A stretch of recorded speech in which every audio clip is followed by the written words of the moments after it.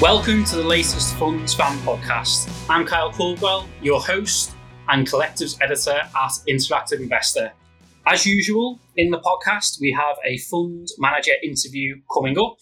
But firstly, I'm joined by Tom Bailey, who regular listeners will know is the ETF editor at Interactive Investor. Me and Tom are going to chat through a couple of fund and investment trust news items. Let's start off with a campaign that has been launched by Interactive Investor regarding skin in the game. For those not in the know, skin in the game refers to how much of their own personal investments a fund manager or through an investment trust director has in the fund or investment trust that they either manage or oversee. It is not a requirement for fund managers to disclose how much skin in the game they have, and Interactive Investor is campaigning for change on this issue by calling for this information to be made available to retail investors. Interactive Investor has written to both the Financial Conduct Authority and the Financial Services Consumer Panel. It does seem odd to me that this information is not available because, as you know, investment trust directors are required to disclose this. Yes, that's correct. While investment trust companies are required to disclose transactions by board members, there's no such requirements for fund managers. There's one exception, though. If an investment trust manager has a very large stake, holding more than 3% of the shares, then they are obliged to report their shareholdings. But overall, it is only really journalists and fund analysts that are in the position of being able to ask a fund manager whether they are eating their own cooking by aligning their interests with shareholders or unit holders in the case of funds. When I worked at The Telegraph, it was a question that I used to ask for The Telegraph's Fund of the Week series, which was a video interview and a written article with a fund manager. You see that question asked a lot, but when you ask the question, I always wondered, do you ask the fund managers to spell out exactly how much they have invested? We did ask that, but most didn't want to go down the route in terms of stating the exact figures. Most answered by saying it was, formed a significant part of their pension, or went further than that by saying that all of their wealth, bar their property, was tied up in the fund or investment trust that they managed. I mean, overall, the vast majority that I interviewed did say that they had personal investments in the fund. There were a couple that didn't, which did surprise me. Sometimes this was when they ran several funds. The fund manager tended to invest in one or two of those funds rather than all of them. One of the main reasons why I invested for my son in Aberdeen Asia Standard Focus Investment Trust in his junior ISA was because I was at an event and the fund manager, Hugh Young, said that that particular investment trust was the one that he had the most personal wealth in. Hugh Young oversees a number of funds and investment trusts. So him saying that really did sway me to invest in that investment trust for my son. So in regards to directors of investment trusts, the latest Skin in the Game report that Investec Securities publishes showed the majority of board members do have their own money in the trusts they oversee. Yes, the majority do. Only 5% of investment trust chairs have no investment in their company. I mean, I think those 5% should invest, but it is a low percentage. A total of just under 4.8 billion is held by boards and fund managers who have disclosed their personal investments. This is a seven-fold increase compared to a decade ago, so it's certainly going in the right direction. By having skin in the game or eating your own cooking, however you want to call it, it has become more prominent, and it is something I think shareholders would expect to see. Check out ii.co.uk for our write-up of Investec Skin in the Game report. The second news story is the potential new investment theme of space exploration. Last week, there was an announcement of a space-themed investment trust, which came hot on the heels of the launch of the Yoda ETF. Tom, could you run through both of those that have recently launched or proposed to launch? Sure. So last week, Seraphim Capital announced that they were going to be listing an investment trust on the London Stock Exchange called Seraphim Space Investment Trust, and is targeting an IPO of 100 million. So this trust appears it will mostly focus on investing in privately held companies that are involved in the commercial side of space in some way. So the few companies that's revealed so far that it expects to be in the portfolio, which were previously held by other Seraphim funds, they're all privately listed. And given the nature of investment trusts with their fixed pool of capital, close end, everything like that, it seems likely that will continue to be its focus, especially when you consider the fact that many of the, it's a very cutting edge area of business. So many of the companies won't yet be public. And so I can imagine that that's going to be a very kind of niche trust. You'll probably see it fluctuate on different premiums and discounts because we don't really know what the underlying value of the holdings are regularly because of them being privately held. So it appealed to some investors. There's another option though, if you do want to invest in space, but you're not keen on this kind of more startup venture capital approach. So this, as you said, there's a Yoda ETF, which has been launched by Han ETF. So its real name is Procure Space ETF, and it's similar to the one that already trades under the same name in the US. But its ticker is Yoda, so you'll expect to hear it referred to much more as a Yoda ETF. It's a much more catchy name. So this ETF tracks an index of, I think, around 30 stocks deemed to be set to benefit from the increased commercialization of space. And right now that's mainly space satellite operators, as well as manufacturers of rockets or other hardware components of space exploration. But the ETF expects to gain increased exposure to other areas of space, such as resource extraction, which obviously is very far in the future likely, but more likely sometime soon is space tourism, and it already has Virgin Galactic in its holdings, so it's kind of already got a little bit of exposure to that. But as that space develops, no pun intended, then you'll see more of that maybe. I knew you wouldn't resist the pun. It will be interesting to see how popular both of those will be with investors and how they perform. The proposed investment trust launch has a very ambitious yearly return of 20% over the long term. What's your view on space as a potential new investment theme? Yeah, so it's new in a way in terms of being able to get direct access to it, but you can see historically lots of people talking about space as a theme for, say, stock picking, or even kind of why to invest in aerospace and defense. Often these kind of you can see articles from 10 years ago, 5 years ago, talking about this of shares that are, say, satellite operators or an aerospace and defense sector because they build rockets. In recent years, there's become obviously there's much more increased focus on the commercial opportunities of space. Particularly as I mentioned with satellite operators or the hardware companies, and you can see Scottish Mortgage has tapped into this theme. A recent update from Tom Slater for the shareholders in the trust spoke about some of the new holdings that are related to this. But I suppose both with the Space Trust and the ETF, investors are now able to access this theme in a much more pure play, whereas previously they had to rely on stock picking or trying to buy a trust with a small holding in a space company, which obviously is not pure play and is not going to make much of a difference in your portfolio. We will, of course, keep readers and II customers informed of the latest developments and whether the proposed investment trust launch receives the £100 million it's hoping to raise for lift-off onto the stock market.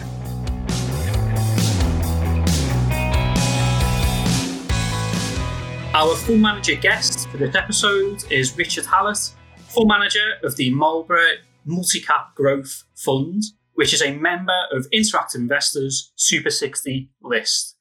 So, Richard, the fund invests in UK companies of any size that have good growth prospects and with a sustainable competitive advantage. So, firstly, what is the current split between large cap, mid cap, and small cap? And secondly, how do you define what a sustainable competitive advantage is? I think the first point to point out is that the Marlborough Multi-Cap Growth Fund, with it, what we do is we really try to identify the best UK companies, irrespective of their size. But having said that, the split as we see it is approximately 45% in large cap companies, 35% in the mid cap sector, and 20% in small caps. And that's if you define small caps at the threshold level being at about £1.5 billion sterling. But when you think about our investment process, and what we really spend a lot of time thinking about is the fact that precisely because we see macroeconomic cycles as almost impossible to forecast correctly on any consistent basis at all, the key thing is to find companies that can grow irrespective of what's going on in the wider economy. And one of the key factors that we look for to give companies this kind of ability is what we call the sustainable competitive advantage. And we define that as an enduring business edge that really gives a company an ability to grow faster than competitors and take share, really irrespective of the economic backdrop. So the kind of factors that come into play here to give a company this competitive edge typically is some sort of innovative new product, which is just hard to replicate, a really great or experienced management team, a lot of spend on research and development, or indeed some sort of brand that's been built up over many years and its customers really do have an affinity for. But more often than not, what we find is that the companies we like have a combination of several of these factors that give it this sort of very compelling business edge.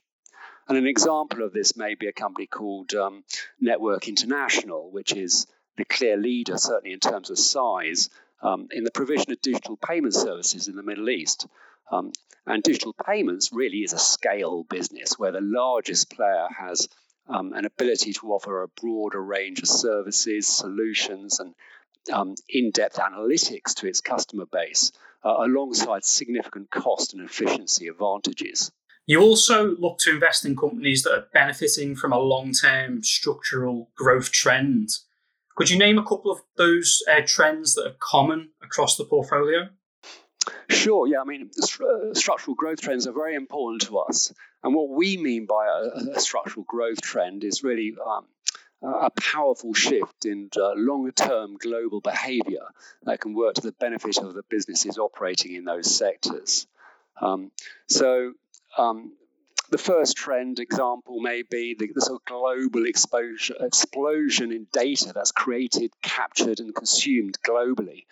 And believe it or not, it's reached 64 zettabytes in 2020, with each zettabyte representing 1 trillion gigabytes. So it's a truly immense amount of information.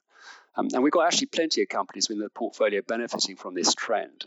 But a good example is a company called Experian, which is benefiting from the growth in data analytics. Experian is one of 3 major global credit bureaus and has a huge sort of data set of consumer data, which it mines and helps to provide analytical services to banks and other corporate customers. And it is precisely this sort of rich data set which sets it apart from competitors and is really difficult to for competitors to muscle in and try and sort of replicate that data. And another trend may be the sort of the increasing amount spent on healthcare worldwide, and this is predicted to reach nearly $9 trillion in this year. And it really is growing because of aging populations, rising incomes, and also new treatments, something which we don't think is really going to change. An example of a stock we hold here is Smith & Nephew, which is a maker of surgical procedures and devices for hip and knee replacements. And it is one of a few global players in this area when it's really innovating and investing in improving its product range. And in addition, using strong sort of cash flows and profits to make acquisitions. In terms of performance, the fund has a strong long-term track record. It has, however, underperformed the average UK Oil Companies Fund since the start of last November. Has this been down to the cyclical rally that has taken place since those vaccine breakthroughs were announced? Well, I mean, as you can imagine, that's played on my mind a bit of late. But what I really have to say on this is that, we're not ones, we really are not ones for sort of jumping onto the latest sort of style bandwagon. I mean, that's a strategy we see for, befits sort of shorter term traders. And we prefer adopting a much sort of longer term approach and benefiting from the cumulative effect of longer term earnings growth. And the risk, of course, with adopting this strategy is that we go through shorter term periods of underperformance like the current one, especially where the market rotates into more cyclical stocks. But having managed money over 25 years or so and been through several cycles, we do see that this sort of move into cyclical sectors tends to occur really at the earlier stages of a business upturn. But our focus on quality stocks really has served us well through last year, and particularly through the turbulent periods. But this year, as you've rightly noted, investors are sensing recovery, and they're moving into the really harder hit sectors like banks, commodities, and industrial companies. And it's these beaten up companies that have done well of late, with the share prices rising. And investors have been rotating out of some of these sort of more stable sectors that have served us well through the downturn, like technology. But we're sticking really with our quality company approach, precisely because we feel it's just incredibly difficult to make the right call on what's going to happen in the global economy and which companies will benefit when. So we prefer to stick with quality businesses which can really grow irrespective of what's going on in the economy. Of course, quality stocks will attract higher valuations, but the sell-off has meant that they've come off a little bit, and they're trading at much more attractive valuations.